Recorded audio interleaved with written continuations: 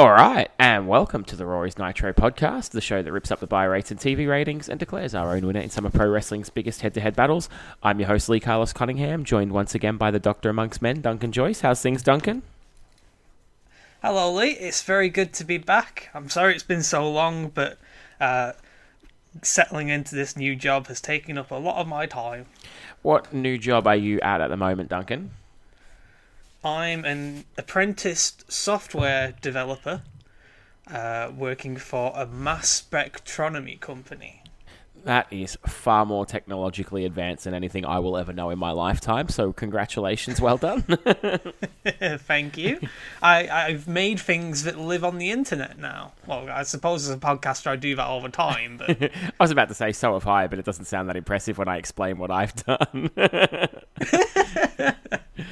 Well, we're going to do something a little bit different today. I'm actually going to take a back seat, and Duncan is going to take over, and we're going to reverse roles. Duncan, do you want to tell everybody what the plan for today is?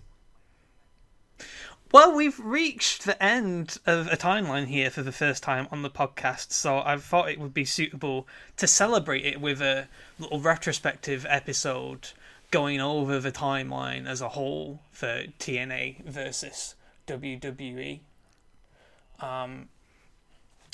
Because it's been wild, this timeline. I don't know what your thoughts are on what we've seen on the podcast over, it's been 3 years now, I think, since we first dug into the January 4th one. I know, honestly, when you sent me the list of things to talk about, there's things on there that I legitimately do not remember happening. But I think my initial thoughts are there's been far more good than bad. I have thoroughly enjoyed this timeline with you. When Raw kicked into 3 hours, it became a little bit of a drag for the TV, but the pay-per-views especially have been a real highlight for me. Yep, I've really loved the pay-per-views during this time, and TNA will go into it in further detail as we go through the categories we're going to discuss, but their in-ring certainly didn't dip quite in the way that I was expecting, considering who was in charge.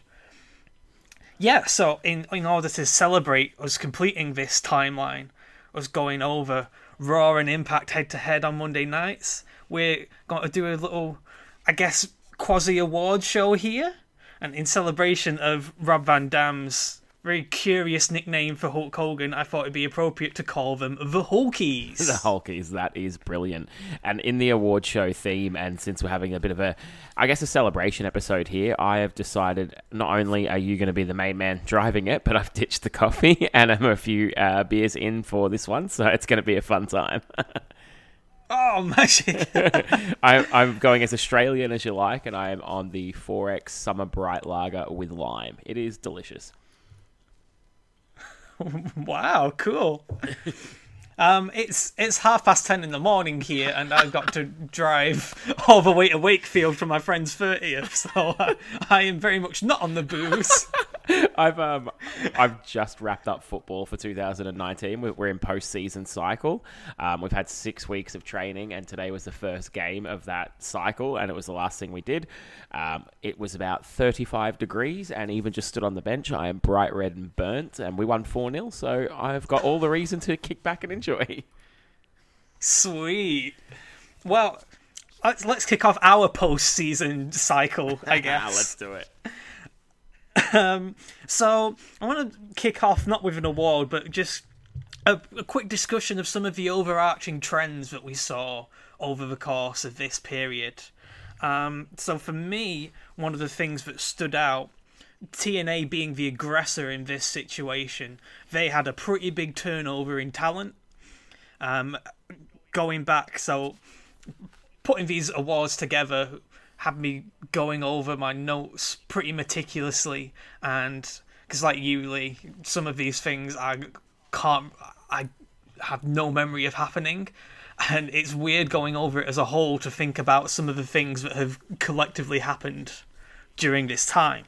And TNA especially, it's amazing to think of some of these wrestlers that they used that disappeared pretty quickly. So we had Kiyoshi, Consequences Creed, aka Xavier Woods, Lashley and Crystal, your feature presentation, Sean Morley, Sean Waltman, Awesome Kong, Dr. Stevian Raven, Christopher Daniels, Bubba the Love Sponge, the Nasty Boys, Jimmy Hart, Brother Runt, Tyson Tomko, and Rhino all appeared and disappeared at some point during our timeline. That is crazy. So TNA, it is, yeah. It kind of reminds me of the early, like the weekly pay-per-view days of TNA with some of those names there just popping in and out for a cup of coffee in the big time. Ooh, yeah. Nobody, of course, had the staying power of the Flying Elvises. Oh, some good stuff. Well, I think like a few of the people you mentioned, like obviously Christopher Daniels was a big part of the early TNA, but even Rhino, Sean Waltman, a lot of these guys were in and out in the weekly pay-per-view days as well. Sean Waltman actually had a really good ladder match with AJ in very, very early TNA.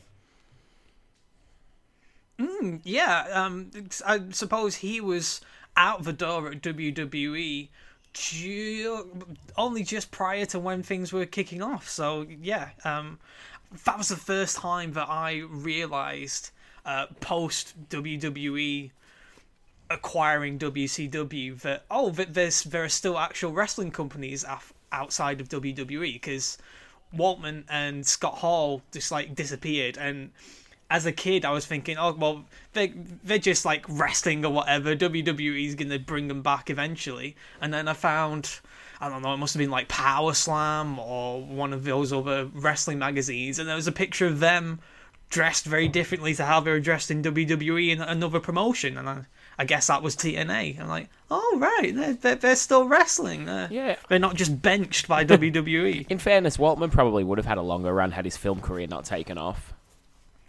Oh, boy.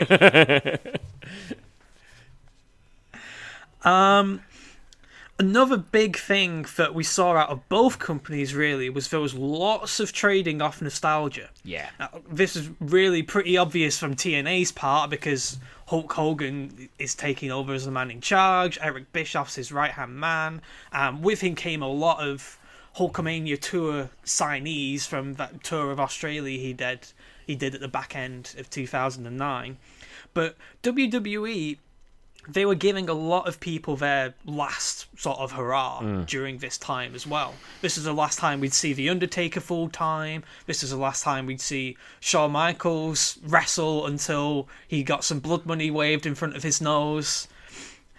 This was the comeback of Bret Hart. If you think back to that January 4th Raw when Bret came back, all of those signs were pretty much either fluorescent green DX or hot pink Bret Hart. And so, yeah, WWE were just as guilty of this as TNA, I think. Yeah, I agree. I think you sort of got two parts of that, because the first part you mentioned about the Hulk Hogan sort of world tour, I think really led into what you talked about first with the turnover of talent in TNA. I don't think there would have been such a high turnover if Hulk wasn't given so much power to bring in so many of his buddies. And I think, like, in a very short burst, that can be good for the product, because you feel like you're getting your AJs, your Samoa Joes to a lesser extent. He was away for a long while. Your X Division guys that are really giving you the awesome wrestling. But then it is nice to see some of these guys pop up now and again. It's just not great to have them slotted into upper mid-card and main event spots. On the other side of the channel, the Bret Hart thing's really fascinating to me, because I mentioned on one of these shows we did a while back that Bret kind of got me in for my last hurrah of watching wrestling right before I checked out for about 4 or 5 years. The Bret Hart return was one of those things that, I stopped watching and still read. I was a member of PW Insider for years, even after I'd stopped watching, and I used to read and listen to the occasional audio show on there. And when I heard all about the Bret stuff, I checked back in and I watched that Raw, and I followed along for a month or two. But the way they booked his WrestleMania match was kind of the end of it for me. So, I mean, this is something that's still carrying on to this day, but it's like the law of diminishing returns. They can use these legends to get someone to put their eyes back on the product, but then if they don't do a good job with the product, it's kind of not worth the money they spend on them. Yeah, this was a pretty strange period, really, because it seemed like, I don't know, I know Bret's a big name, but because he can't wrestle, it kind of felt like they were scraping the barrel in terms of people that could be the big comeback. Obviously, that would change with Rocky coming back the year after this. But it's just like, is this how you really want to move the needle here? Obviously, it worked with you, and it probably did work with a lot of other long-time fans out of intrigue. Like, we never thought we'd see Bret on WWE television again. But then the execution of what they did with him was...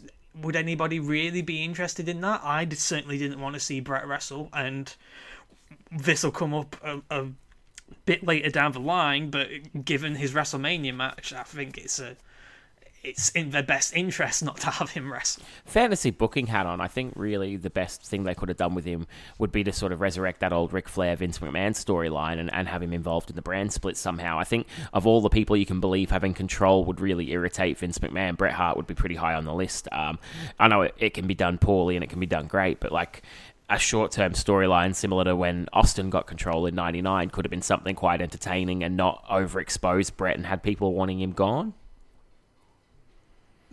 Yeah, it's interesting you say that, because we're just right as we're checking out, about a month or two later, Bret is going to become the general manager of Raw.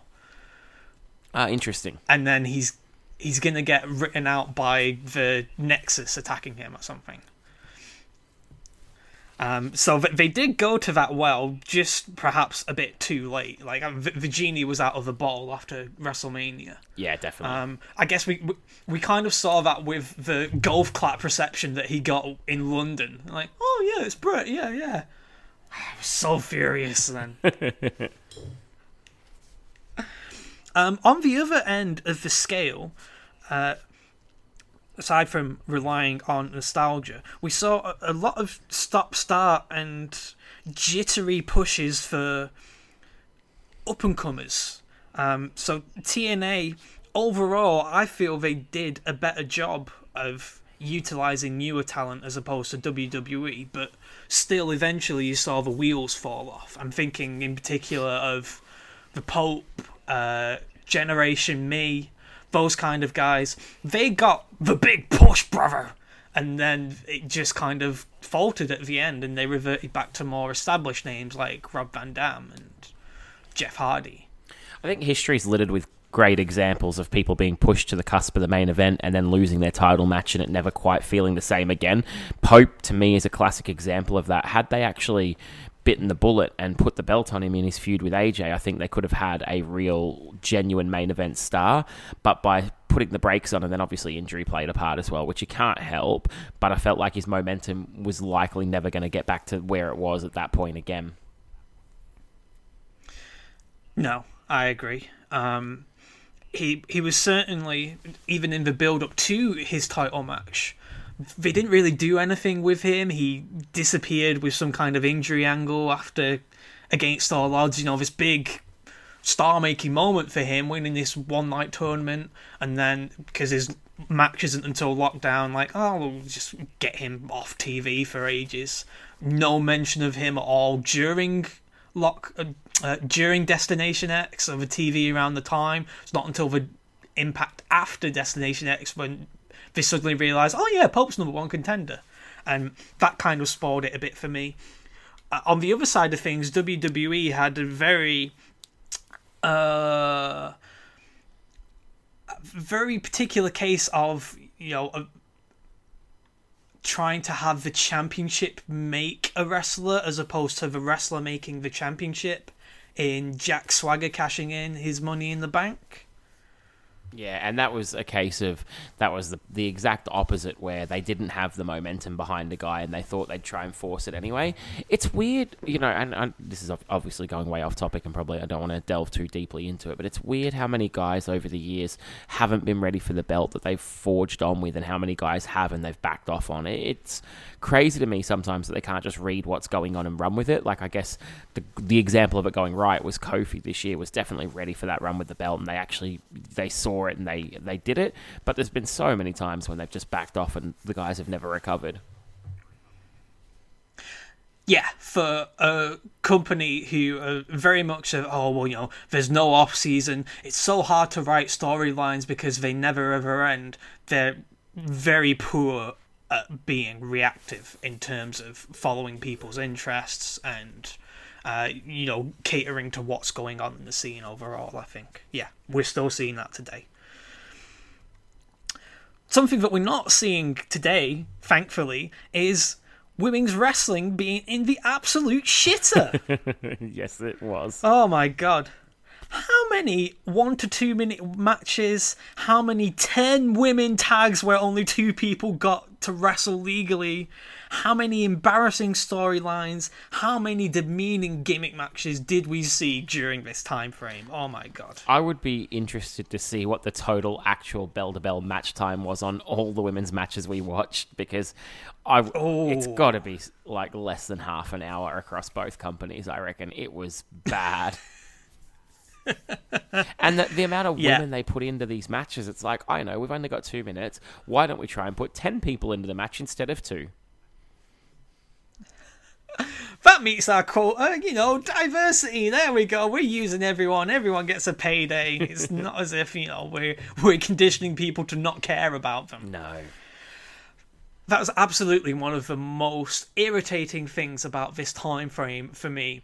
We've got Gail Kim there. They've got Michelle McCool there. They have some sequence of wrestling in these absolutely useless matches that is actually like, oh yeah, I'd love to see more of that. And then nothing comes of it. I'm just like, every other show I found myself screaming, just let them wrestle for 10 minutes. That'll be fucking class. I know. This is one of them weird things in this day and age, right, where whenever WWE try and celebrate the fact that they do have more equality than ever and give the women a better shake than ever, and people try and shout them down on Twitter and like, oh, well, TNA had the knockouts and this and that. And I'm like, yeah, but all these other companies did this same bullshit too. Like, if WWE is going to give these women good money and good TV time and the ability to wrestle and book them based on ability, then I don't give a shit if they pat themselves on the back once in a while. Just let them. It's better than the alternative.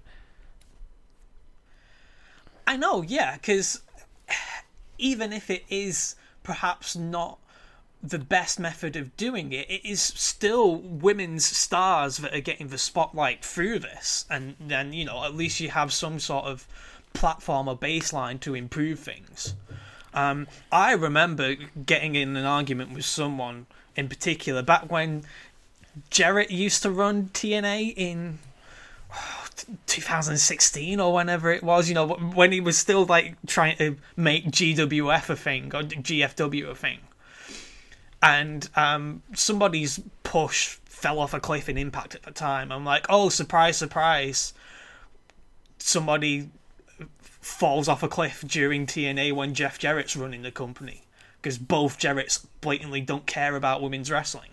And some reply guy was like, oh, well, you did this, and this, and the knockouts were revolutionary. I'm like, well, yeah, okay, there was some really good wrestling that came out of it eventually, but was it really that influential on the rest of the wrestling industry as a whole? The state of wrestling that we got during this time is kind of indicative that no, it wasn't really. Awesome Kong and Gail Kim had an absolutely stellar rivalry, but all that came of it was WWE snatched up Gail to harm TNA, basically, and then the standard declined again. And if TNA's early Knockouts division had the influence people claimed it had online, it wouldn't have been until 2015 for us to get this big focus on women's wrestling in mainstream companies, I think. I agree completely, and I think I like the current crop of girls in WWE probably just suffer the same fate that a lot of the indie darlings do when they get to WWE, and that you get to the main roster and your style is neutered a little bit, and the girls probably haven't had the years on the indies to build up that cult following and have those couple of really strong high spots that keep them going through the poor booking. So you have to say they get the same shake as the dudes do for the most part these days. Yeah.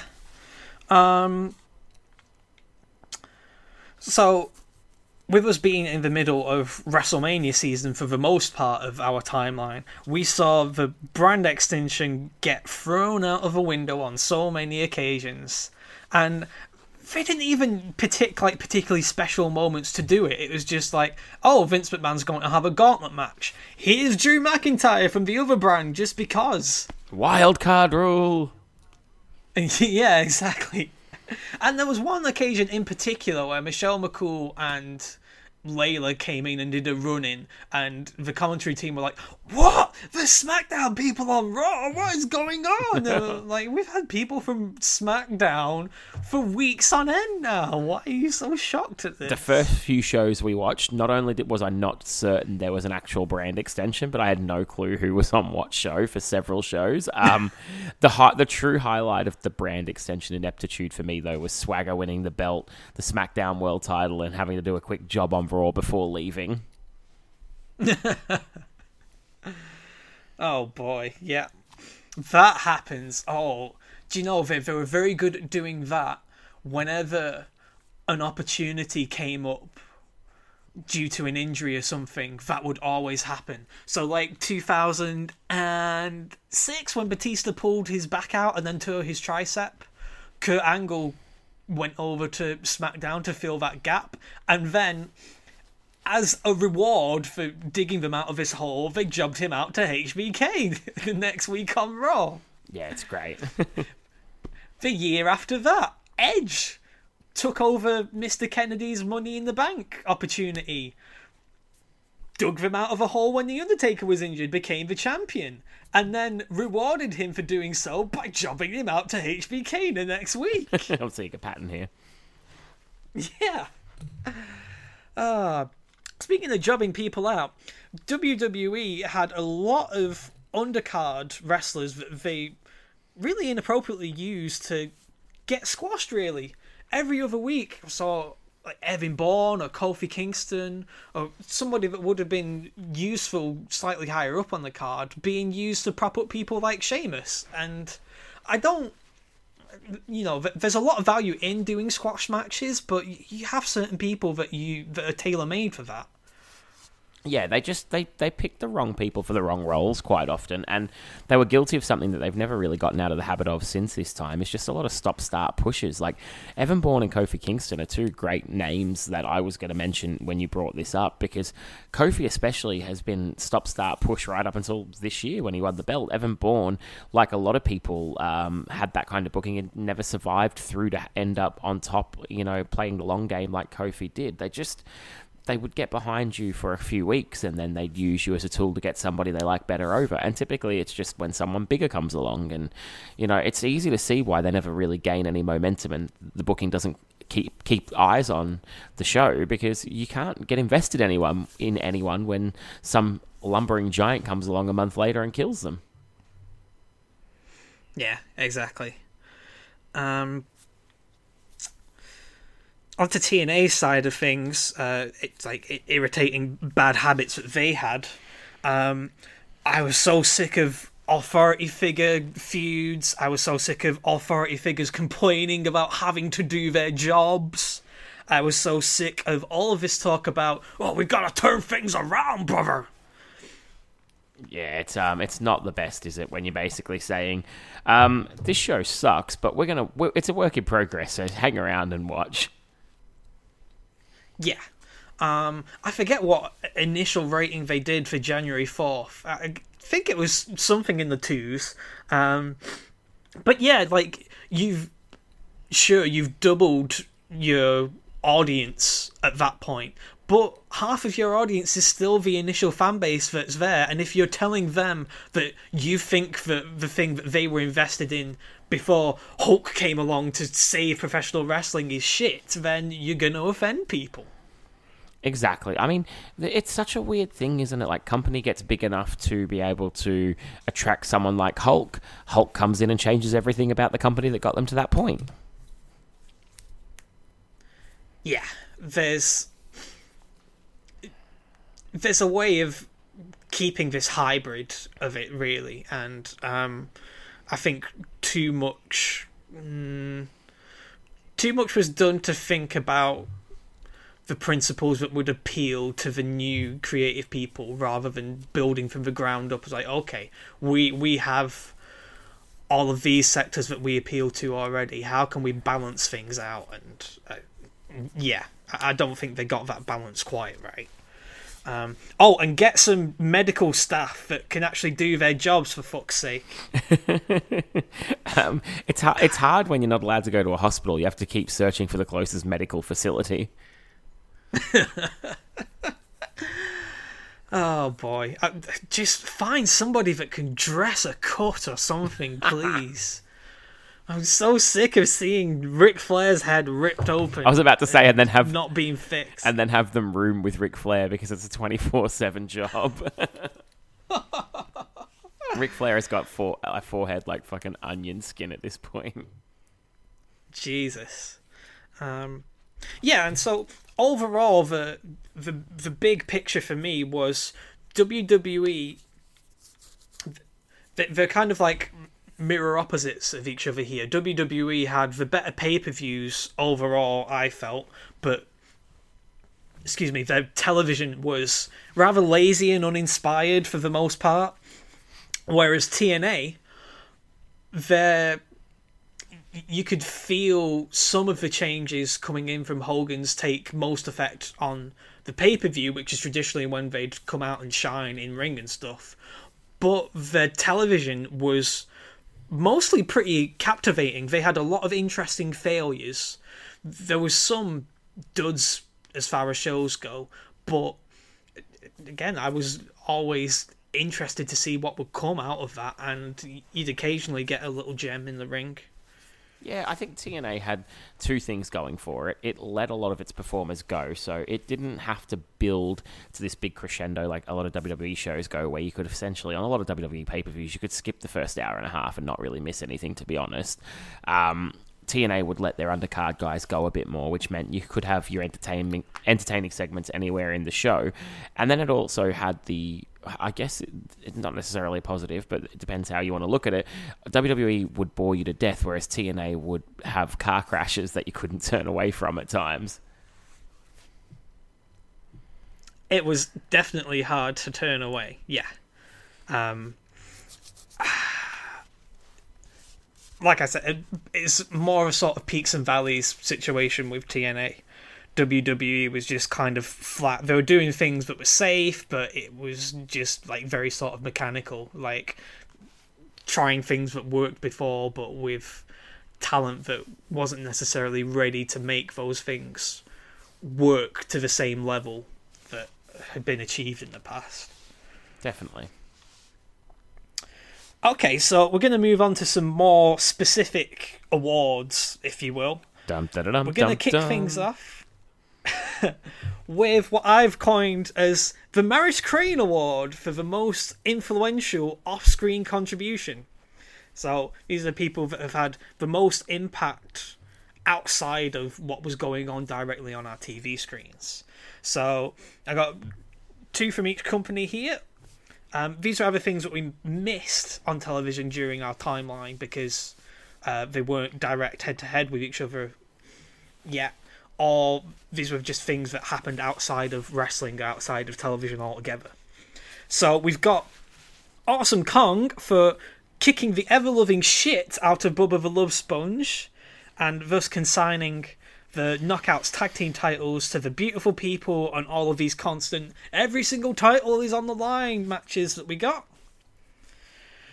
We've got John Cena's mate from Hollywood that helped us get to see Bret Hart on screen for a fair few weeks talking about his broken leg. We've got Lloyds of London for paying Bret a shit ton of money for not being able to get hit in the head and making his physical contributions to our timeline pretty awful.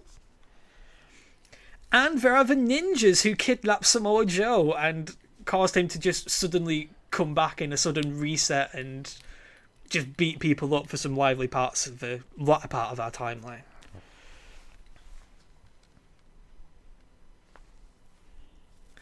I personally think Lloyds of London have the most to answer for here. I've found so many of the physical segments involving Bret Hart really, really embarrassing because it just seems so counterintuitive. Like, you normally whack someone right in the face, but oh no, because it's Bret, you have to really softly kick them in the gut. Otherwise, Lloyds are going to be pissed. It's a good choice. That actually, I wonder if Lloyds of London have secretly paid every wrestler in WWE to not take a chair shot these days, because that's exactly what happens now. Oh, I just wish they'd stop bringing chairs in. I actually went for Awesome Kong. First of all, fuck Bubba the Love Sponge. He is an absolute piece of shit. But secondly, when you brought up this idea to do this show and think about everything that's happened on our timeline, and I'm going, my memory's not very good, I can't remember everything. I'm never going to forget the bullshit with the lockbox and all the knockout stuff and how poorly booked it was. And if Awesome Kong twatting Bubba the Love Sponge was a catalyst for this, then it's definitely had the most impact, no pun intended, on me personally. There was slightly a greater level of dignity for the Knockouts tag division before Kong got let go. Her and Hamada were the champions. I thought they had a pretty decent match to win the titles on January 4th. They were like a workhorse tag team. Them having to lose their titles or being stripped of the titles because Kong went absolutely messed up their plans with Hamada. We only really saw her in that stupid lockbox match. And then, drove things towards the Beautiful People, who were more sort of story-based characters. We never really got the standard of wrestling in TNA as far as their women's division goes that one might have expected, going off the legacy of the stuff they had at the back end of 2007 and all during 2008. Indeed. Now, let's turn things around to go slightly positive again here. Favourite storyline moments or angles? So, for me, we've got Matt Morgan and Hernandez. Their overall story was just superb. You had the super team, two singles guys coming together and going to try and dominate the tag division. Then they got put into the Against All Odds tournament together, and that brewed some tension there, and you got the slow build of Matt Morgan turning heel. Then that excellent angle where he kicked Hernandez into the ring post and he did the whole injury angle, and then everything that came after that with Morgan using the Royal We and having both tag belts and having to team up with random people at TNA management's request. It was just stellar for me. It played off a lot of tropes that we'd see commonly used in other wrestling companies, but it just excelled to a different level and brought out a lot of good stuff from different people. I guess that's kind of spoiled my my answer for this, but a few other ones that I thought would be good to mention. The slow turn of Randy Orton to being a babyface. Starting off wrestling another heel at the Royal Rumble, then wrestling in his hometown at Elimination Chamber, and getting people really anticipating wanting to cheer for him. I thought that was good overall. You had Shawn Michaels' pursuit of The Undertaker, his desperation to get a rematch because he's determined that he can beat The Undertaker, and he goes ballistic at losing the Royal Rumble. He sneaks into the Elimination Chamber to screw The Undertaker. Lots of good moments there. And then another big moment for me was Kurt Angle and all of the troops absolutely bodying Mr. Anderson that time. Mwah, 10 on 10 moment for me. Morgan and Hernandez gets the Duke for me here. What about you, Lee? I feel like I would agree with you on that had our timeline also had the return of Hernandez and the payout for that. And having not had that in our timeline is the only thing that stopped that from being the winner for me. The other storylines were okay, but the one that really stood out for me was Taker and Shawn Michaels. The Royal Rumble, the Elimination Chamber, all really good stuff. The final agreement from Undertaker. The match itself was of the highest quality, which also helps a good storyline. And then you got the emotional, sort of sentimental goodbye afterwards. So it was sort of a beautiful, really sort of beginning, middle, and end to a storyline that we saw all the way through our timeline. So that gets my pick. As I said, the Morgan Hernandez one definitely was up there, but just not having that payoff is the only thing that stopped it for me. Yeah. I guess for me, I expected to enjoy Shawn Michaels harrying The Undertaker for a rematch, and I knew a lot about that storyline already. I couldn't remember Morgan and Hernandez's storyline being this well executed from when I watched back then. So that was more of a pleasant surprise to me. Like you say, it's a bit of a shame that we haven't had chance to see the blow off, and I guess we don't really know how well that got executed. But yeah, Matt Morgan was a really pretty big highlight as far as TNA television goes. Yeah, and I guess Shawn and The Undertaker stuff, a lot of it happened on pay-per-view as opposed to on the television, but we'll get more onto their classic match later on. On the other side of the coin, worst storylines and angles. So we had, like I said, lots of interesting failures during this time. We had Abyss being donated Hulk Hogan's Hall of Fame ring, and it gave him magical powers, but not really. No, we're not saying he's got super strength because of this. No, that's stupid. No, we never implied that. No.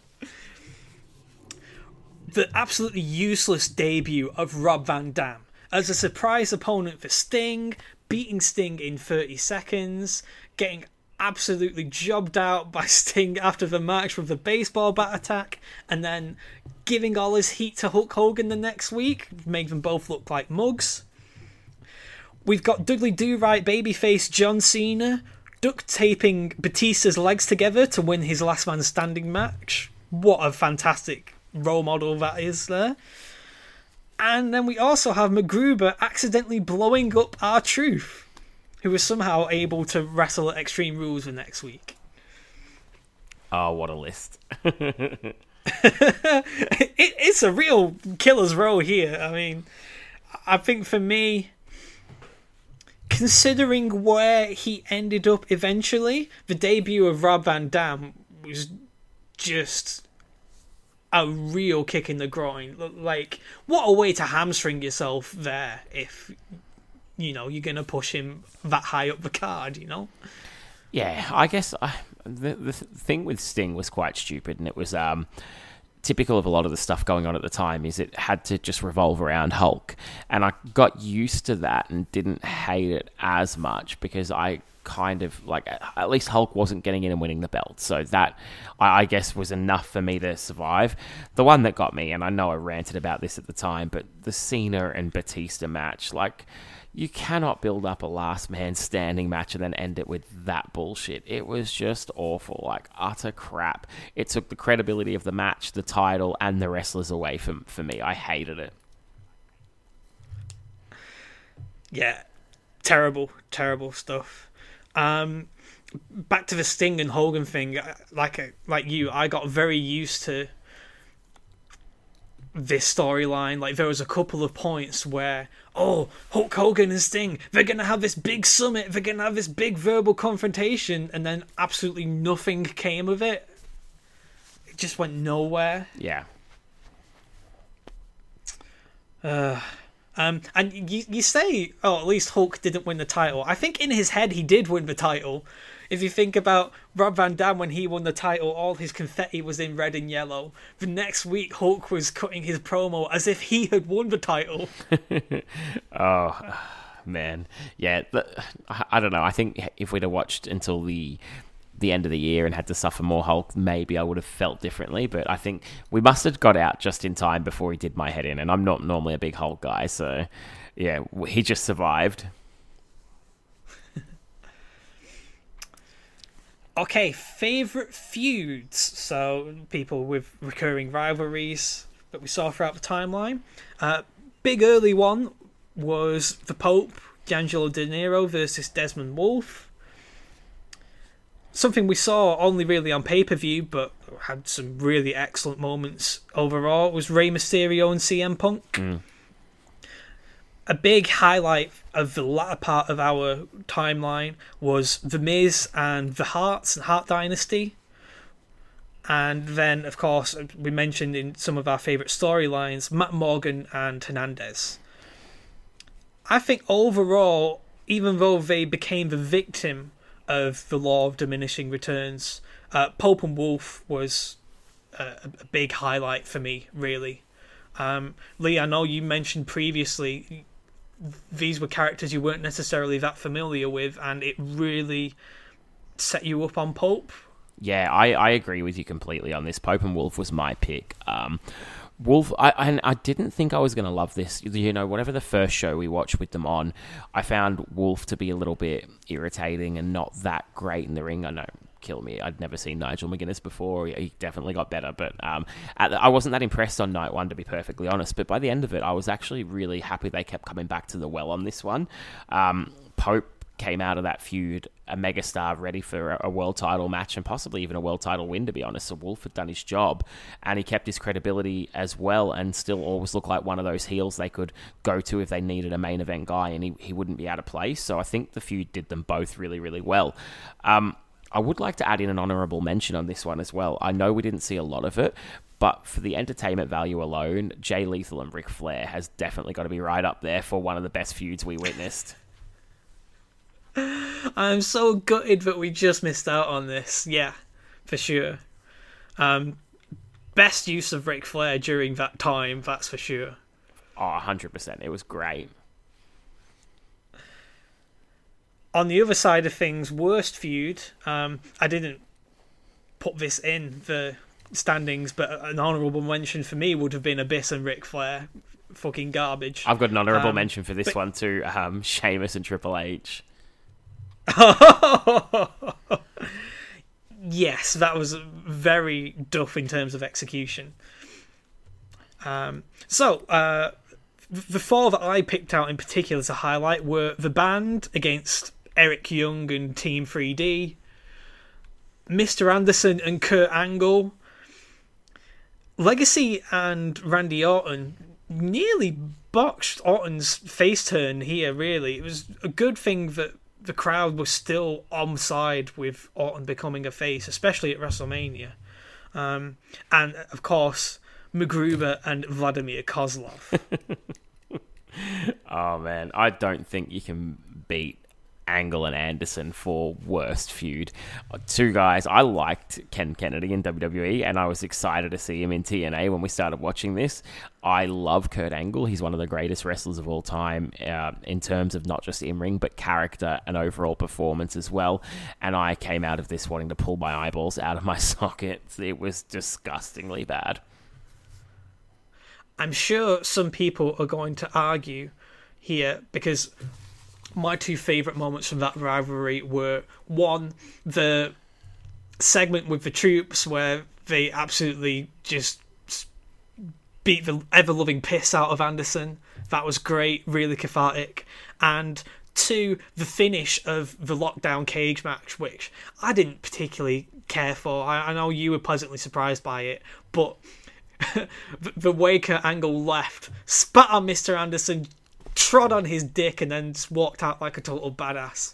Fantastic. And I'm sure there'll be people who'll be like, oh, well, the feud did its job then. It got you really, really invested in Kurt beating Anderson. And I'm like, no, these were very, very cathartic, sparing, fleeting moments of joy from what was a pretty irritating rivalry for me. That lockdown match, it was... The post-match stuff that came out of it was really kind of like, because Kurt just walked away and went off on a break, and then Mr. Anderson would try and take credit for that, but we all know the truth as far as that goes. And then, oh God, what else was there? Oh, Jesus Christ, that ladder match they had for the cage key. Which was a waste of time. Yeah, absolutely. One of the most distressing matches I think we've had on this timeline, really. Just the bumps and stuff that they took. No wonder Kurt went off for a break, you know. Absolutely. A complete waste of time. Let him have the key, get in the cage, kick him in the balls, and take said key.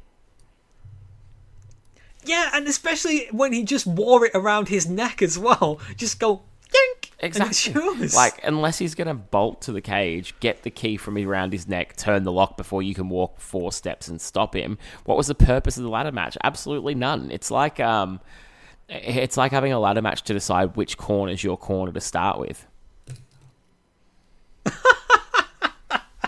It's completely inconsequential. Like, it makes zero difference.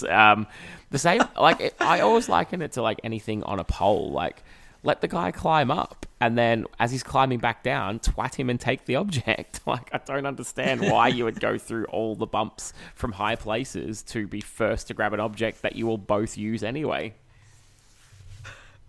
I've just had this vision now of, like, a Texas bull rope match where the winner... Like, the final corner that you slap is the corner that your team is going to be in for the next match or something. Exactly, like... something useless like that. What a waste of time. It was like... ladder matches that aren't for titles are always the worst. There should be nothing hung above for a ladder other than a belt. Ever. I mean, it's not quite... What was it that... in WCW, was it like their gold record or something? Ladder match. It was it 3 counting somebody? Jesus Christ! I know. My mate Mark showed me that match years ago when he visited in Australia. There was some good stuff in late WCW, and I'm like, what is this bollocks? I thought you were going to reference. What was it? A couple of years before this, it was the Fight for Your Right thing, where Christian and Kazarian had a ladder match for some contract or something, and the actual contract fell off, got unhooked, and they had to fight over the clipboard instead. At least it's not a match for the rights to the letter T. That might be the best stipulation of all time, when Ahmed Johnson or Sweet T had to fight Booker T to see who could use the letter T. Oh, God. That was one of the first rivalries I can remember from watching WCW, and I had no idea that was Ahmed Johnson. Oh, man. Boy. They were going down. I'm in agreement with you here, Lee. Anderson and Kurt Angle. Basically because, one, Mr. Anderson, I don't think there was anybody else where the rose fell off a bloom as quickly as it did for him. And two, the fact that Kurt Angle's stuck with him right after having this pretty good rivalry with AJ, and now he can't wrestle for the title, but now he's stuck with Anderson. It just is a big misuse of Kurt here for me. Okay, we're going on to some of our favourite matches now, in the interest of keeping things positive and also highlighting like some of the different expectations between pay-per-view and TV. We're going to split this off into favourite pay-per-view matches and favourite TV matches, and then the worst match category is just going to be worst overall, because, you know, bad wrestling is just bad wrestling. Indeed. Favourite things on pay-per-view, I had pretty much a match from every single pay-per-view we had, other than Lockdown. So we had AJ Styles versus Kurt Angle from Genesis. The Undertaker versus Rey Mysterio from the Royal Rumble. That was really good as far as little man, big man matches go. Then the next month, Against All Odds had AJ Styles versus Samoa Joe. And then the Elimination Chamber had the World Heavyweight title Elimination Chamber match. Again, really good. Into March, Destination X, we had Generation Me against the Motor City Machine Guns in Ultimate X. Absolutely fantastic. Might be a contender for the best match on our timeline ever if it didn't take place in the same month as The Undertaker versus Shawn Michaels. Ding, ding, Career ding. versus streak at WrestleMania. Ding, ding, ding, we have a winner. Obvious winner here, yeah. So, yeah, I just wanted to go out of my way to mention some of the other matches that we saw, because, yeah, we did see a lot of good stuff here. And then from Extreme Rules, I had CM Punk against Rey Mysterio as well. Yeah, some really, really good matches in there. AJ and Angle and the Elimination Chamber for me stood out as really, really good ones as well. But Undertaker and Shawn Michaels was a worldly, one of the best matches of all time. I still actually, of all the matches that get the praise, I still probably prefer the original Hell in a Cell, but these two back-to-back matches between Shawn and Undertaker were, sort of legitimate match of the year, back-to-back contenders, if not winners, and definite 5-star matches. So, yeah, you can't go past that for me. Yeah, phenomenal. We're heading to the end of the 2010s now, and I'm pretty sure you're going to see that very close to the top of lots of people's match of the decade lists. Yeah. As far as TV matches go, we were spoiled pretty early on. January 4th on Impact, we had AJ Styles versus Kurt Angle, a little precursor to their Genesis match. 22nd of March, the Raw before WrestleMania, we have The Miz versus John Morrison. I was pretty impressed by that for the time given. March 29th over on Impact, AJ Styles versus Jeff Jarrett. Best use of Jeff Jarrett on the timeline. Really big favourite of mine, April the 12th. Amazing Red and Matt Morgan versus the Motor City Machine Guns for the tag titles. Then from the WWE Draft Lottery episode, Show Miz against the Hart Dynasty for the tag titles. And finally, the final week, we saw some wrestling. May the 3rd, Batista against Daniel Bryan in the Beat the Clock. Yeah, some really good standout matches there. Unfortunately, I guess, and this comes with the territory of being TV matches, a lot of them had sort of your little asterisks next to them for me. For example, the Amazing Red Matt Morgan tag team title defense was obviously just a backdrop for the Matt Morgan continuing storyline, which, while great, sort of stopped at being that really, really good match. Batista and Daniel Bryan, awesome, but such a short period of time. Even for, to a lesser extent, The Miz being in with the Hart Dynasty, that was a more precursor to the breaking up of Show Miz. But the one that really got me for just being an out-and-out good match was AJ and Kurt Angle. I thought that was phenomenal. They were given enough time to have a really good match, and I really enjoyed it. So, yeah, a lot of good matches there, but that was my pick. Yeah, I'm torn between AJ and Jeff Jarrett and the Amazing Red Matt Morgan and Machine Guns match. I know you said that the Machine Guns match was really more of a backdrop to Matt Morgan's story, but I thought it interweaved things pretty well here, especially with his choice of partner. It meant that we got a lot of the action that was more trademark of TNA earlier on in that decade, and Matt Morgan being involved meant we saw a lot of great character work all rolled into one there. So that was what made that particularly enjoyable as a whole package for me. AJ Styles versus Jeff Jarrett. Yeah, I didn't expect Jarrett to have that much gas in the tank left, really. And it was nice. It furthered a whole bunch of stuff as far as moving the Team Hogan, Team Flair rivalry going forward. Yeah, so those two are neck and neck for me. I have to say it was a lot harder to pick out matches from Raw than it was picking out matches for Impact. I bet. So we go to the other side of the coin here with worst matches of the timeline. January 4th, Impact, we had the ridiculous Steel Asylum, aka Postbox in a Cell match. Ridiculous.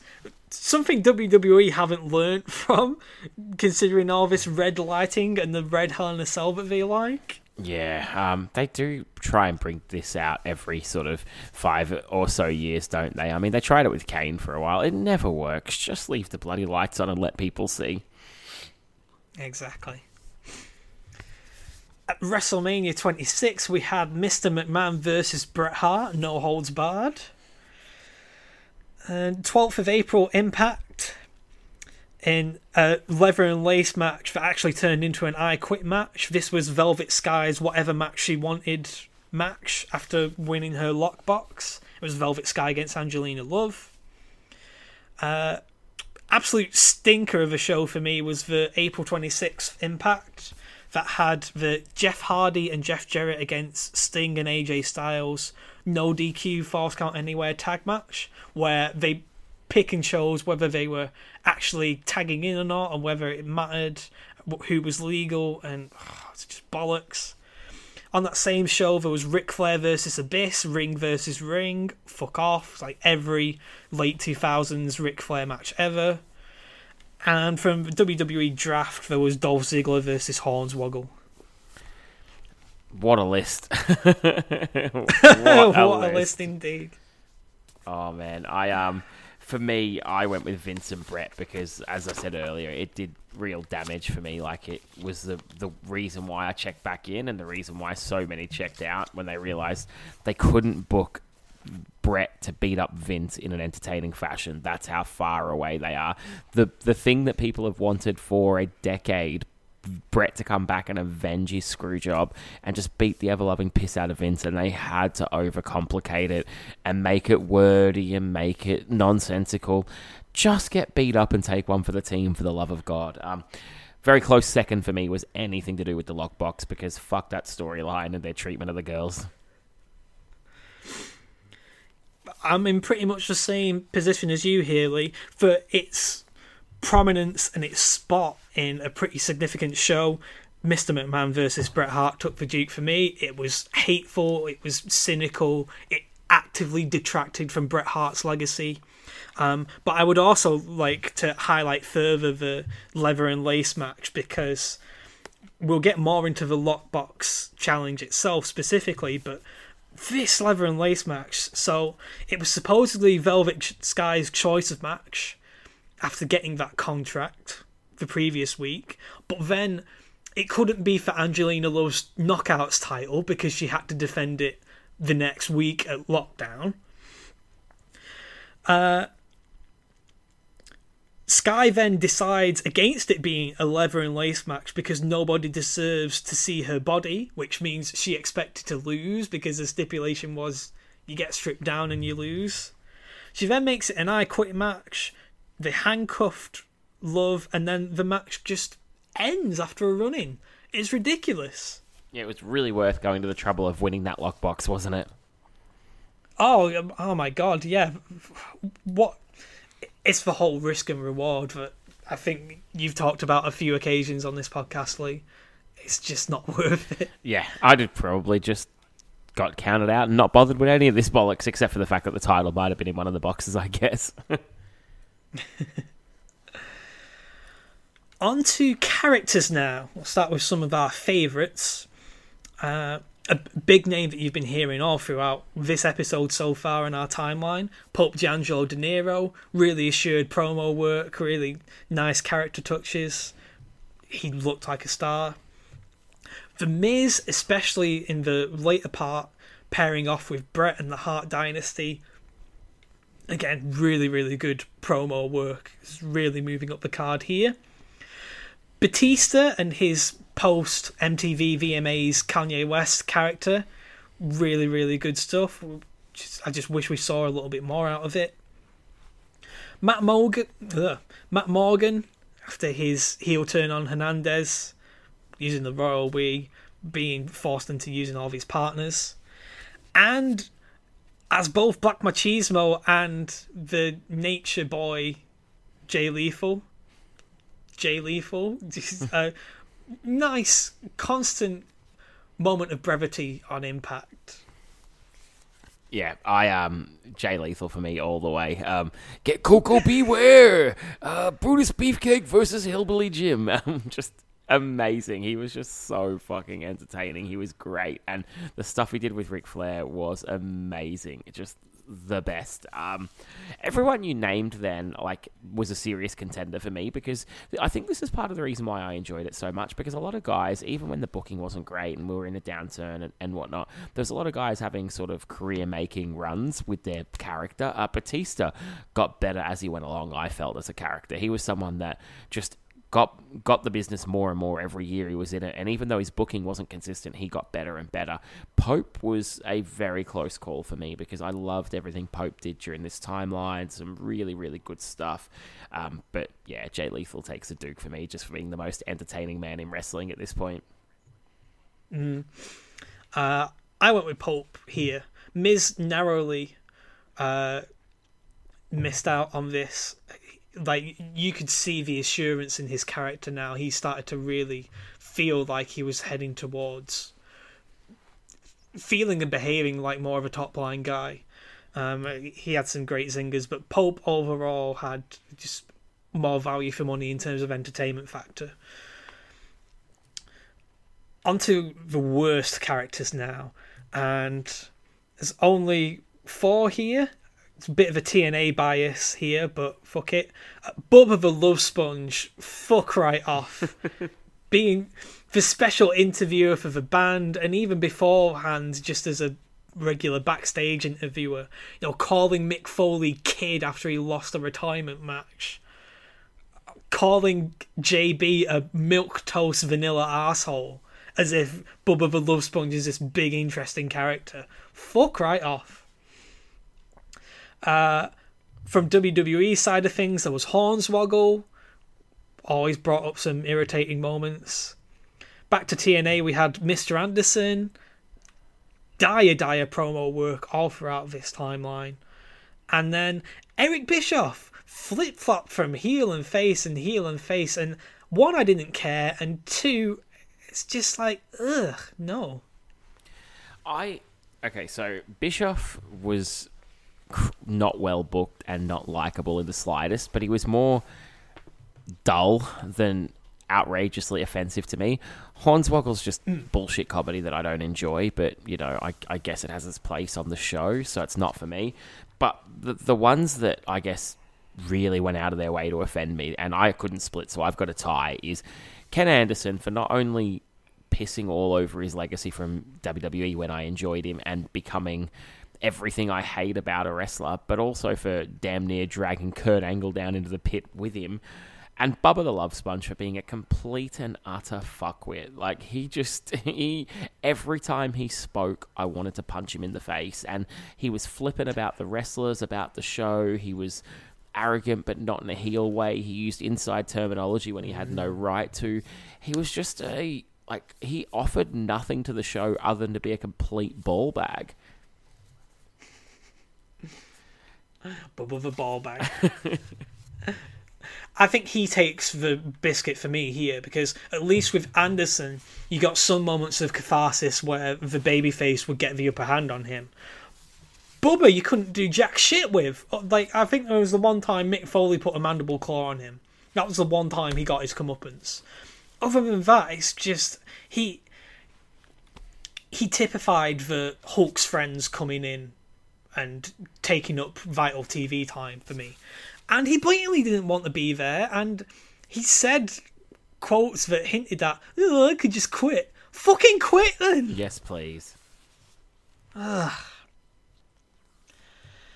Anyway, trying to turn things back around to being a little more positive here.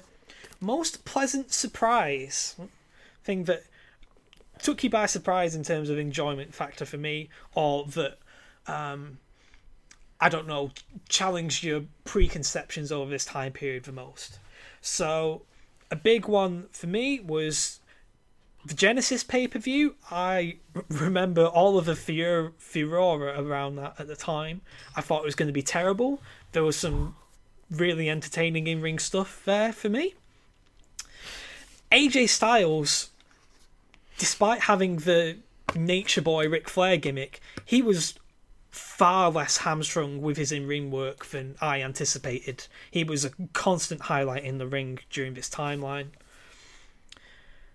Over on WWE side, we got the Big Show against John Cena during WrestleMania Rewind week. Really, really nice, breezy match. Probably the best match they ever had together. And they got put in some really much more prominent spots than that. And what we mentioned previously, The Miz's promo work alongside Bret Hart.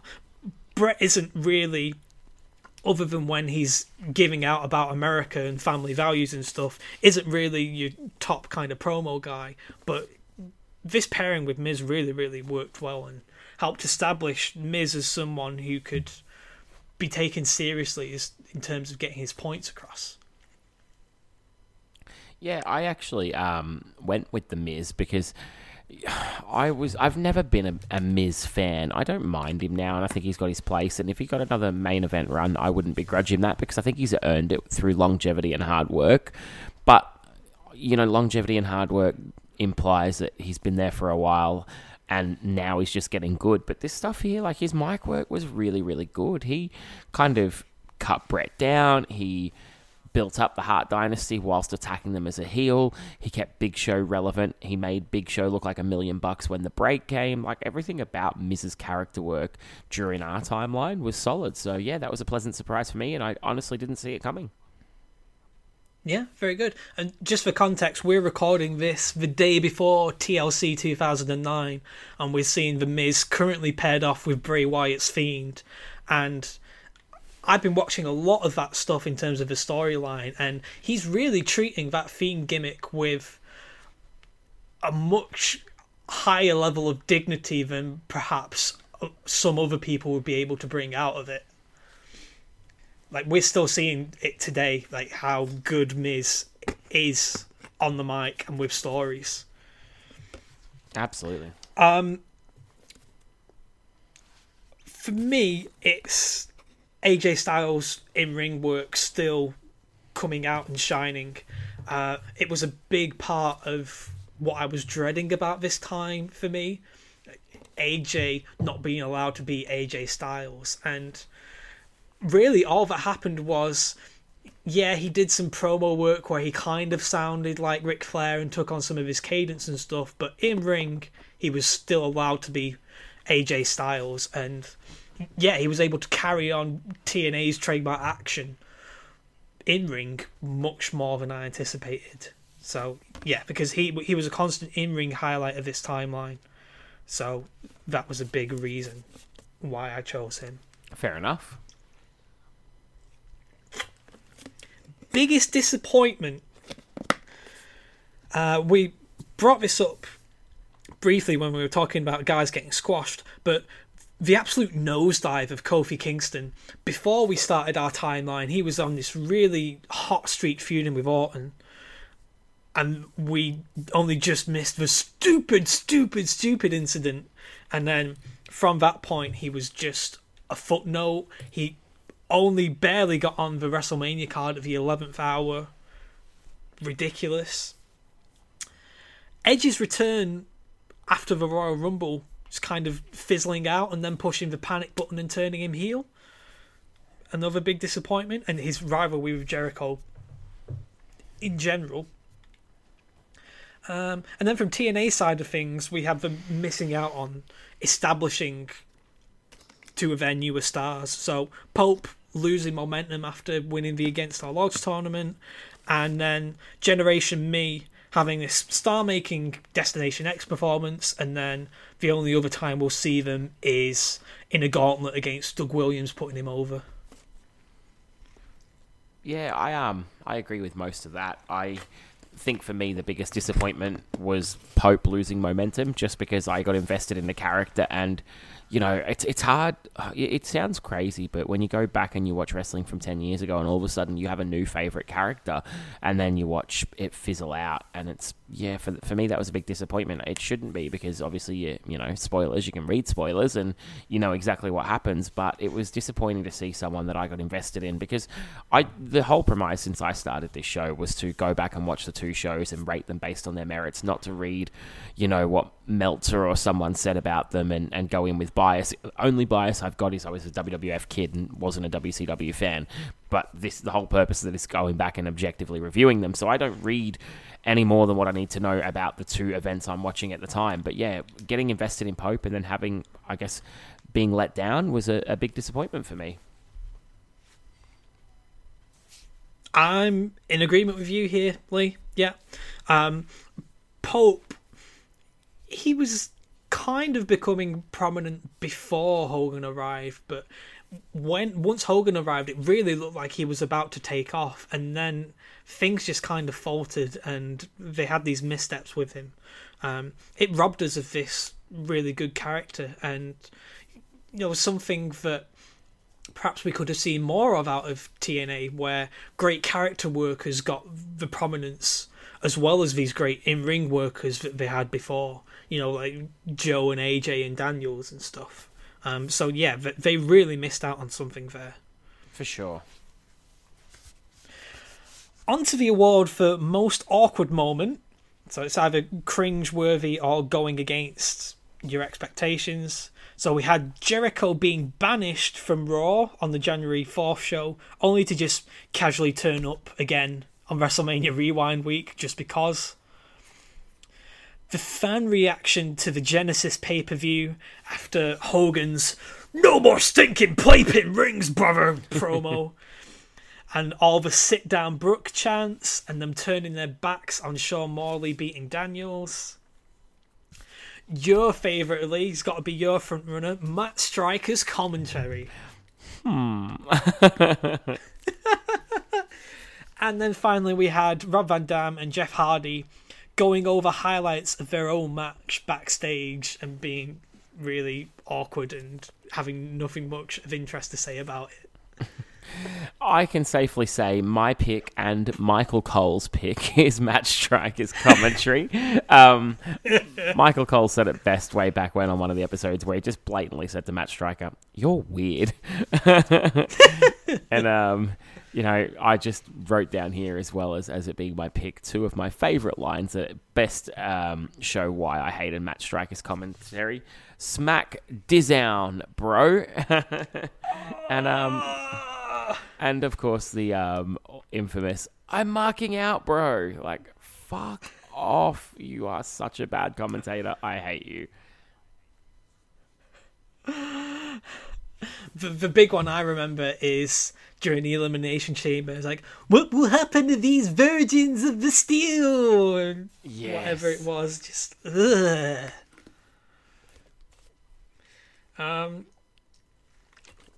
I went with the fan reaction to TNA Genesis.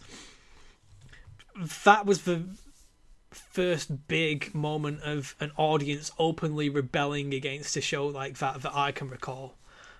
You'd only really see that in like the more niche ECW shows sometimes, and over specific incidents. The fans at Genesis consistently were turning against things that were happening on that show.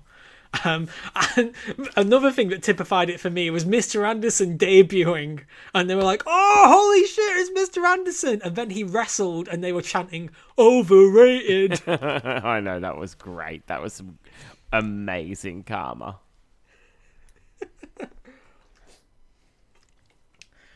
Okay, something else that came up during us covering this timeline was a little complimentary rating scale. So, Lee, you came up with the Hammerlock scale for shit matches. I came up with the Kevin Nash scale for bullshit promos. And we're going to discuss which promos during this time were the most bullshit. So, on January 4th, we had Kevin Nash's promo bragging about Hogan coming to TNA and all the money that he's going to make working for TNA now, aka the promo that kicked off this scale. We had Triple H from the March 8th Raw trying to hype up Sheamus' debut year and saying that the people that Triple H had beaten at WrestleMania became mere footnotes in wrestling history. Kurt Angle on March 29th Impact claiming that Mr. Anderson is just as good as him and they've been 50-50 in their feud, despite absolutely making him look like a clown at Destination X the previous week. And then finally, appropriately enough, Kevin Nash on April the 5th, justifying his heel turn after lockdown and having the most laziest, unpassionate cadence and verbiage I've ever heard in a promo. Well, I actually, for this one here, I went with Triple H. Thank God I've got you on here and not Kyle, so I don't have to argue this too vehemently. But the mere footnotes line, I remember we talked about this on the show, and it's like, man, the guys you fought at WrestleMania, you have taken on Owen Hart, the Ultimate Warrior, The Undertaker, The Rock. Like, you have been up there with the best of the best of the best. They are not mere footnotes. They are much, much bigger stars than you. Like, don't be a dickhead. Right, yeah, it took one of his opponents being a homicidal maniac to get written out of history. Triple H has never had an insignificant match at WrestleMania. Yeah, just really, really bad stuff, that. Yeah. Kevin Nash's second promo, for me, took the biscuit. He was just so unmotivated. He totally didn't believe what he was saying at all. I never heard anything like it. He was like, I'm going to say some stuff now. Oh yeah, I got this point to add. Just, oh my God.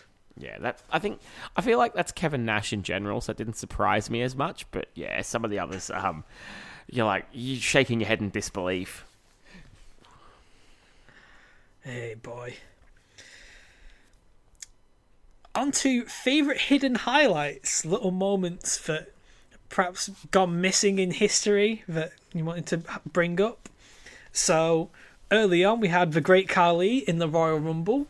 During the Tumblr section beforehand, where the numbers were drawn, he was willing to trade his number for a kiss from Tiffany, and then later on in the night, he got eliminated by being kissed. Kofi Kingston looking over his shoulder before entering the Elimination Chamber match, because last year he got attacked before he could enter the match. Eric Bischoff trying to put his freshly shaved hair back on his head after Mick Foley humiliated him. Absolute gold.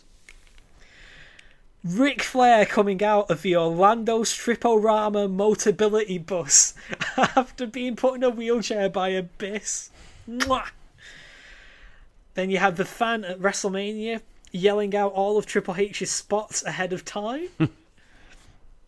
And finally, Lacey Von Erich having a nightstick like the Big Boss Man that was called the Ugly Stick.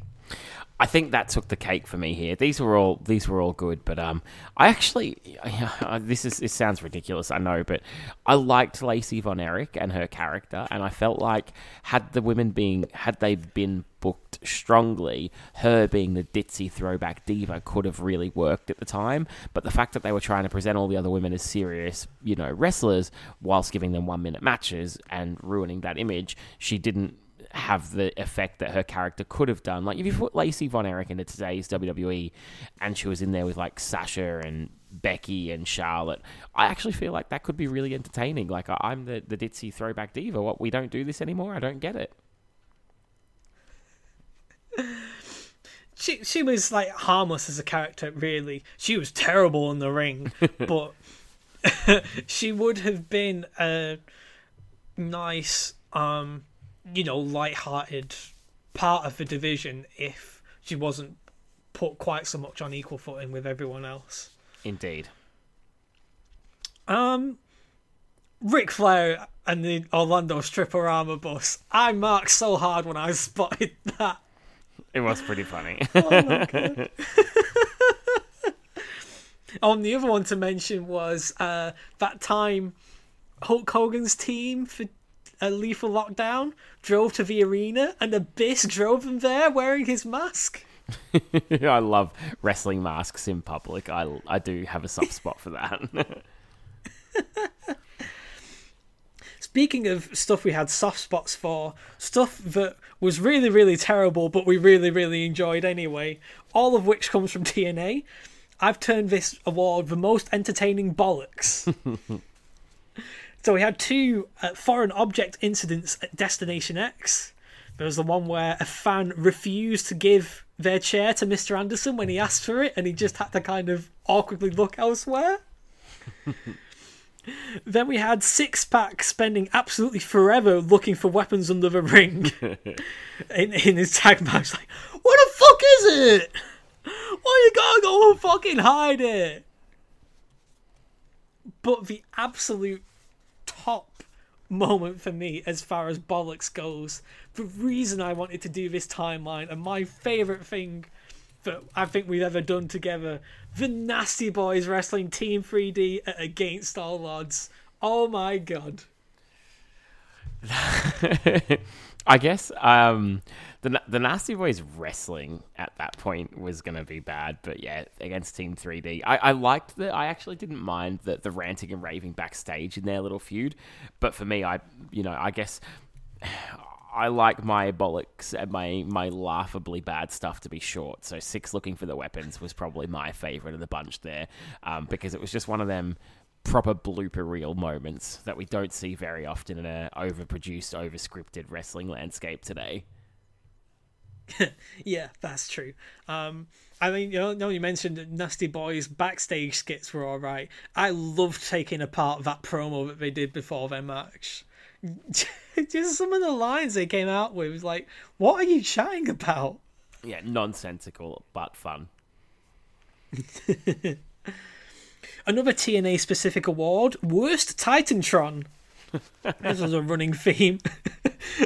Their production levels were not really on the level here. I'd like to. We had before you read out the categories. This is one that I'd love to dub the Big Boss Man Return Award, because when the Boss Man made his return, when he'd been away. I can't even remember when it was. It might have even been like 2002 or something. It was one of his WWE returns, but his Titantron was effectively just his name flashing up and the guy he hit with his nightstick on his debut on the show before. It was just literally two things interchanging. It was so bad. Oh my god! So we got the same lack of variety in some of these guys' trons here. So we got Bobby Lashley with just the shitty CGI engine, just for some reason. Pope with the constant flitting between a random piece of cleavage and graffiti of a drug needle for some reason. Your feature presentation, Sean Morley, for having actual tortoise sex in his video. And then finally, Angelina Love for still having silhouettes of the beautiful people in her Tron despite being kicked out of the group months ago. I went with Lashley for the basic reason I just gave you about the Boss Mans. It was just, if you're going to make something up, make it entertaining. Like, go all out. But yeah, this was just lame and repetitive. So yeah, Lashley took the cake on this one for me. Tortoise sex all the way. I knew you were going to go it.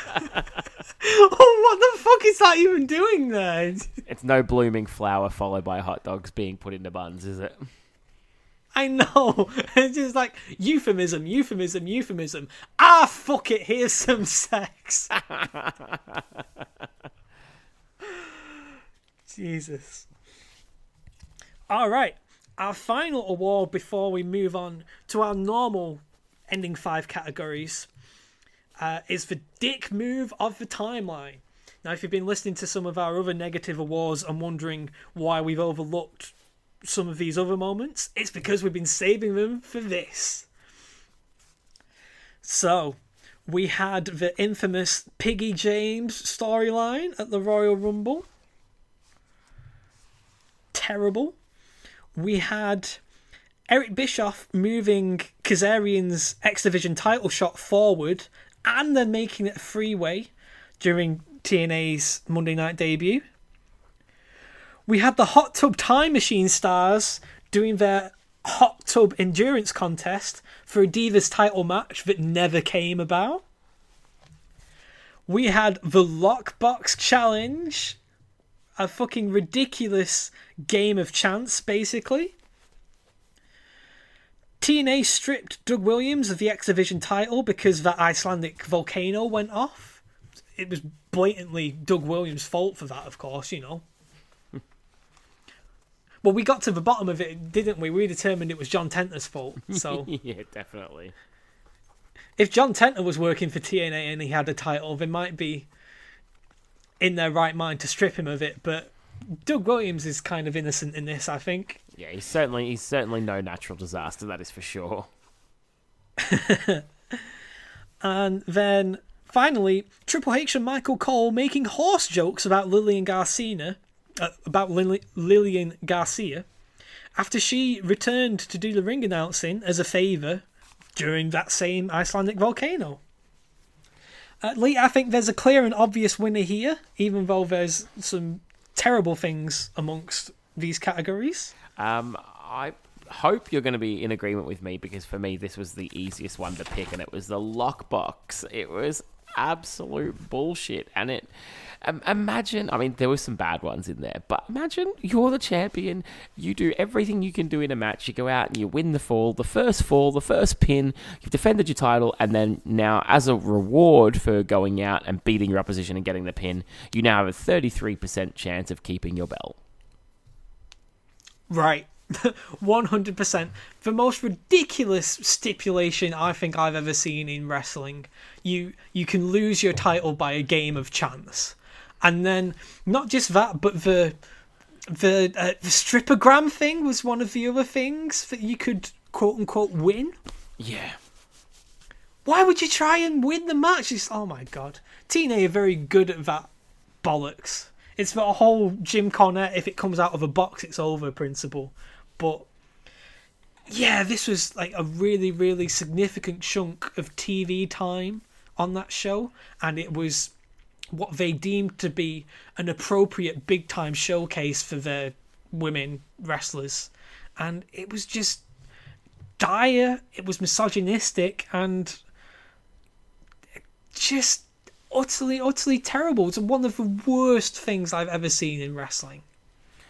For me, a strong runner-up, though, was Triple H and Michael Cole making fun of Lillian Garcia on Raw. That was just, like, there was no purpose behind that, just being a dickhead. Like, at least, you know, somebody, when they wrote this lockbox bullshit, thought they were writing entertaining television. They were deluded and they were wrong, but there was good intentions behind it, I would assume. Triple H making fun of a ring announcer who will never get to say anything back to him is just bullshit. And the way they treat unprofessional behavior in WWE has always bothered me, because if Lillian Garcia on the next ring announcement went, oh, by the way, Triple H is a complete dickhead, she'd be fired on the spot. But he can come out and go, hey, you look like a horse. Seeing as how Kyle's not here, I can continue the Triple H slander here. So please do. That was one of the things that I'd heard backstage as far as behaviours go. There was a big article about all of the slights that Jim Ross had to put up with behind the scenes in Power Slam years ago. And one of the things that featured prominently was someone would make a joke at JR's expense, and then they'd pass over to Triple H, and Triple H would be expected to like stamp it out or whatever, but he'd actually pile on because he wants to be the cool guy. Like, I think Rob Van Dam mentioned that he was always trying to crack jokes that came off as well to try and be cool. So yeah, he'd like always pile on JR and stuff, and it's kind of sad seeing JR always address those rumours, and he'd be like, well, Triple H has been nothing but professional working with me. I can guarantee you that.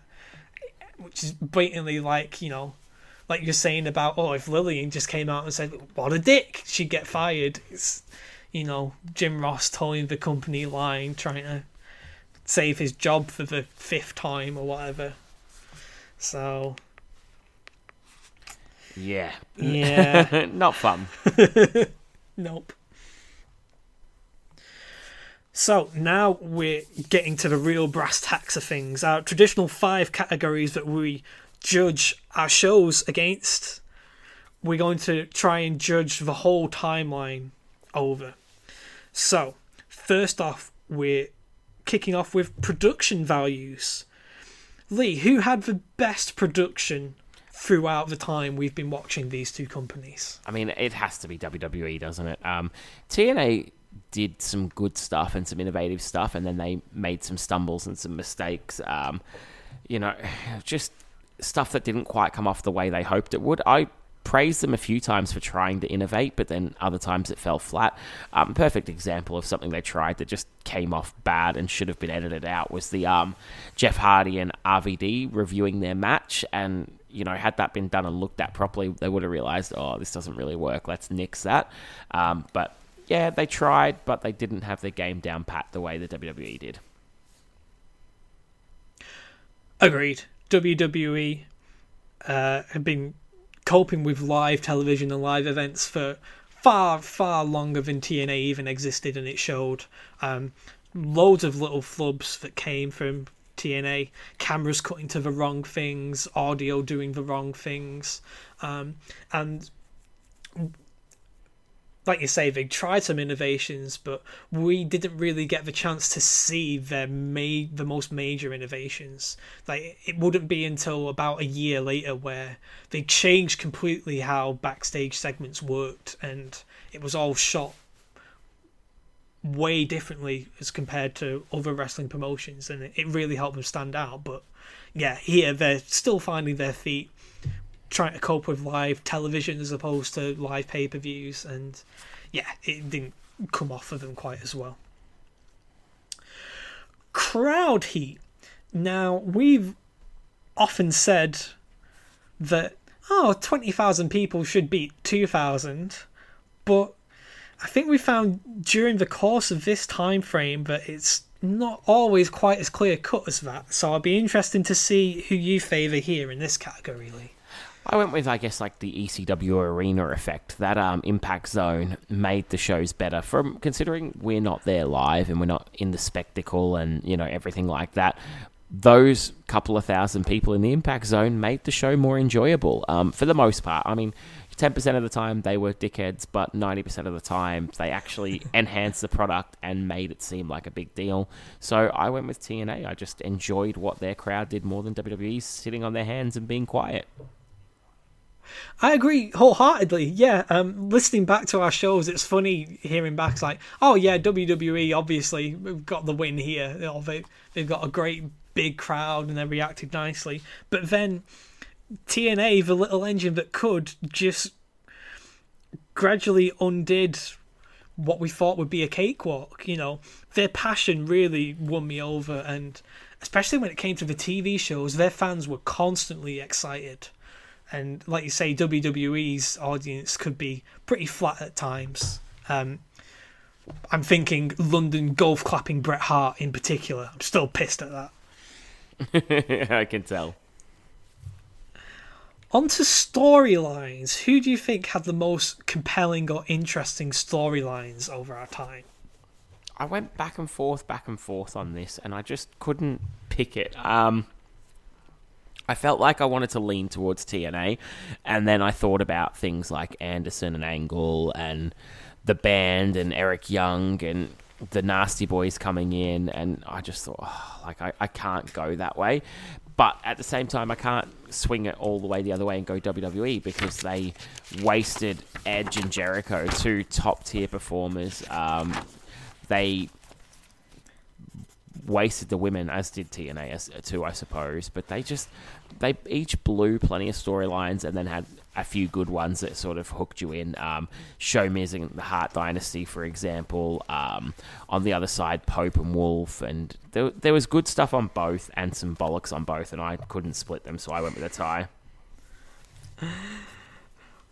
I also went with a tie because I found it much harder. I found it really, really hard to split them up here.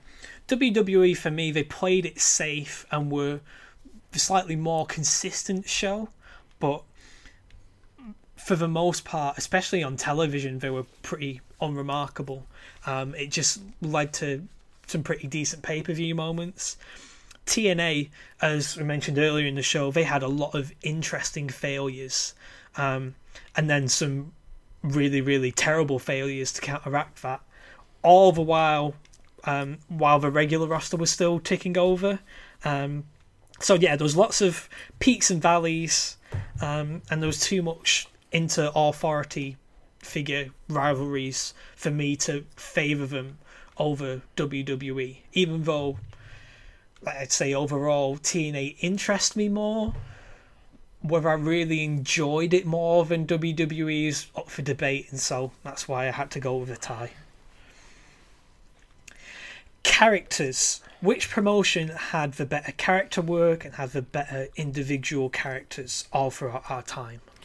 I felt like TNA tried to throw more characters out there and probably would have won had they not done it at the expense of some of their better characters and leaving the likes of Samoa Joe at home for the whole timeline.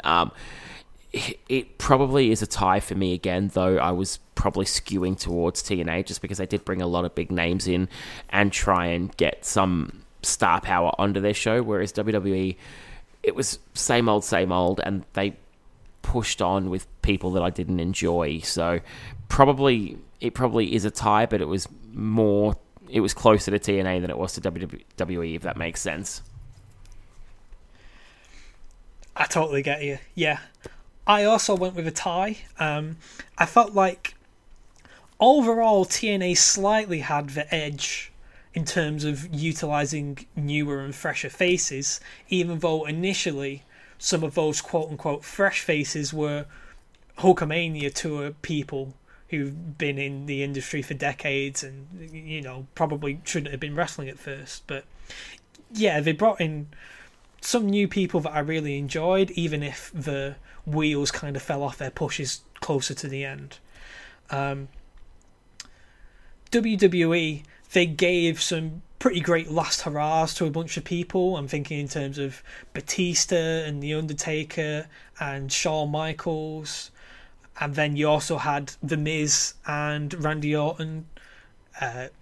He wasn't really on Raw, but CM Punk as well with the Straight Edge Society. They, you know, really made some important changes that helped their longevity out and helped them out for the future. But I think one thing we've not really mentioned yet about WWE, this was the guest host GM era on Raw, and that took up a bunch of TV time. In particular, the McGruber episode was just absolutely foul. It was bollocks. I think it... Yeah, absolutely. It did them no favours whatsoever. So they had that acting against it. You know, they had all these other personalities other than wrestlers to feature. The only real standout for me was Wayne Brady. I thought he really, really... You know, he was the final host that we had, and we went out on a bang, really. He loved being there. Yeah, Wayne Brady was an entertaining episode for me, not just to watch but to record as well, so definitely I agree with that. On to our final category, match quality. Match quality. Who delivered in-ring most consistently during our time? I went with TNA. I enjoyed more TNA matches and could remember more TNA matches than I could WWE, which is crazy considering they had, hands down, my favourite match in Taker and Shawn. But AJ Styles always delivered. The Motor City Machine Guns, Generation Me, even the likes of Matt Morgan put on good matches. Kurt Angle had a lot of good stuff when he wasn't facing Ken Anderson. WWE just... You know, the guys that can go aren't allowed to go, and the guys that are given the time and the, you know, the freedom to do didn't deliver in a lot of instances. I'm thinking The Last Man Standing between Batista and John Cena of an example where a match got lots of time and storyline and it was crap when we watched it. They could have been giving more of this time to the likes of Punk, Mysterio, Edge, anything like that. You know, even Jack Swagger was put in the matches that I didn't enjoy. Orton, whilst his character was going okay, turning face, a lot of his matches were quite dull as well. So, yeah, for me, TNA, they let more guys go out and have good matches, and we reap the rewards. We are in 100% agreement across all 5 categories here, because I've also gone with TNA for match quality. It's this phenomenon that we talked about pretty close to the start of the episode. WWE rose to the occasion on the pay-per-views, but their television was just really pants and not really conducive for delivering good in-ring quality. TNA, for me throughout this time, they were the most likely show to provide something worthwhile in-ring. Hogan and Bischoff, even though they getting their mitts on the company here. They really hadn't affected the work rate of all the people currently there to quite the extent that I expected. So, other than a couple of duds, there was usually something worthwhile watching in ring during TNA's TV shows. And I think other than Lockdown, really, they weren't harmed quite so badly in terms of their pay-per-view quality as far as in-ring work goes. So, yeah, I just... It's like I was saying earlier, in terms of gathering favourite matches, outside of the pay-per-views, it was pretty hard to pick WWE matches. TNA were littered with quality and performers who were very consistent and reliable in terms of giving you an interesting matchup. Yeah, it's not often we agree so strongly, but it's good to see that after putting all the shows into context, we did come to a pretty good outcome. And it's funny because, like, a lot of these categories and these awards, we didn't really pick the same people, but the overall trend, I guess, showed really where the winners were in each category. And I'm glad we got the outcome we did, because I have to say, overall, if I had to just put the body of work from each company we watched head-to-head and pick my favourite, it would definitely be TNA. So I think that was a fair victory. It's just a shame that either, depending on how you look at it, they either went into battle too full-on or they didn't stay the course when they didn't win straight away, because I think the shows they were putting on were good. I think there was an opportunity to grow their audience, maybe a bit slower than what they wanted, but make a big splash. And, yeah, they could have been better off for this had they not reverse so quickly in my mind. I could see that. Yeah, I found it thoroughly enjoyable looking back at this time. Like I was saying, a lot of the time TNA was throwing shit at a wall and seeing what would stick. That would often lead to some regrettable incidents, but in general, if they had a failure, at least it was an interesting failure. WWE were very much in their comfort zone here and didn't really feel like excelling, I felt. So, overall, going over our usual 5 categories, we've got TNA out as the winner with 4 wins to 4 ties to 2 losses. And, yeah, I'm with you, Lee. I think that even though we had lots of different ideas over the individual awards, I think that very much reflects my overall enjoyment and opinion on this time. I'm glad. It's good to be in agreement and not be debating. So, as we mentioned on our previous episode, we're going to have one last dive into the world of TNA and WWE head-to-head before we say goodbye to this time frame. We ran a Twitter poll over on my podcast's Twitter and Facebook page, and the winning pair of shows that came out of that were Hell in a Cell 2010 against Bound for Glory 2010. So we're going to get lots of interesting stuff there. TNA's first chance to properly culminate something at their biggest show ever since Hulk arrived. And WWE, I'm sure they've got a bunch of stuff going on there. Particularly as it pertains to the Nexus. I'm definitely looking forward to this. I think it's going to be good to have one more pay-per-view hit out before we put a bow on this completely. So I've really enjoyed this run. Not just watching the shows, but I think it's been really good. You and I having these podcasts together, it's been really enjoyable for me. It's made doing this a lot more interesting and fun for myself. So first of all, thank you very much for joining me on this journey, Duncan. It's been an absolute pleasure for me. But yeah, I think overall we've watched some decent wrestling and we've had some enjoyable shows, and it's good to have one more in the bag before we say goodbye to this little 2010 run.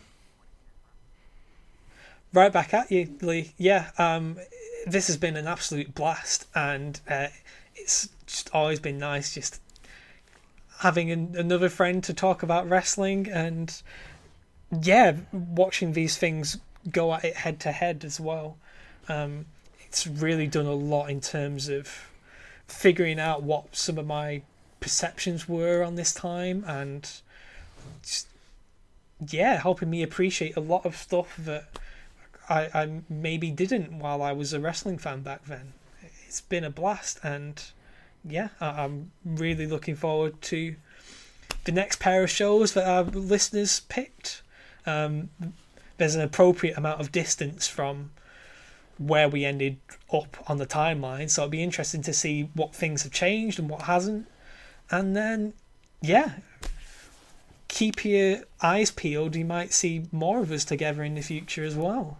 Yeah, no spoilers, but we have been in discussions about a new run that we can go on and try and keep the fun times rolling here. So I'm very much keen after we do this one to land on something and see what we can bring to you. So once we finalise that, we'll let you all know about that as well. Definitely, yeah. You'll hopefully hear more on the next episode. What's happening with you guys, you and Kyle specifically at the moment? Have you guys got any shows planned coming up? Anything in the pipeline right now? We'll have to see if we can meet up at Christmas, really. We've not really had the chance to get up to much. Like I said, things have been moving pretty quickly as far as my new job goes, and Kyle's also been moving house, so we've had a lot going on. But check us out if you have a chance anyway. We're at TNW Podcast on Twitter. I still try and keep fairly active on there. Our last episodes were a pair of SummerSlam themed episodes. One, SummerSlam 2002, it's my favourite SummerSlam, and 2 was this year's SummerSlam. So go check those out if you haven't had the chance to already. And you can, if you want to relive some of the moments that we talked about in this TNA versus WWE storyline, I've got a playlist on there of all of my guest appearances with Lee, so you can deep dive into that. Definitely, yeah. I hope you guys come up with something soon, because I definitely always enjoy listening to your show. But I've actually been meaning to try and twist Kyle's arm and get him to come and review a couple of shows with me at some point as well. So if you feel like going and giving Kyle some shit about Triple H and then maybe taking a breather and saying something nice, tell him to pick himself some shows and come and debate his merits over on here with me. I'd love to pick a show that's significant for Triple H just to make it more entertaining and enjoyable. But since I'm still in 96, I'm not sure there's anything that amazing coming up. So I'll just have to nail him down at some point and get him on here too. Well, you've sailed right past the hog pen match, of course. I know. I really didn't think that one through well enough. Awesome. Perfect. Well, that will do us for today. Thank you all for listening. As always, give us any feedback on Twitter. Get in touch with myself or Dunk at Rory's Nitro, at Then Now, whatever. And have a good day. And we will be speaking to you all again very soon. Cheers, everyone.